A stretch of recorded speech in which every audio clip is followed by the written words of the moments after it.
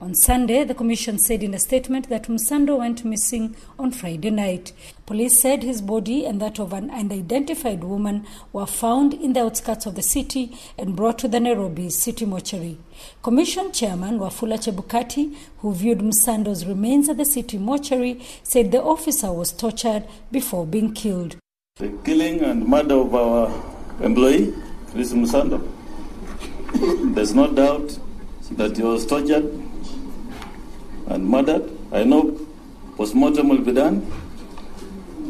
In our mind as a commission, the only issue is who killed him and why. And that's a question that must be answered. He was in charge of the Commission's data and information technology infrastructure, a key component of this year's elections, which will largely depend on technology to prevent fraud. We are a few days from elections, and we all know it's the duty of the government to provide security for all Kenyans. And at this point in time, I demand from the government that they provide security for all employees of IEBC for us to give Kenyans a free and fair election. We are working with the police and the family to ensure that the killers of Chris Musando must be brought to book.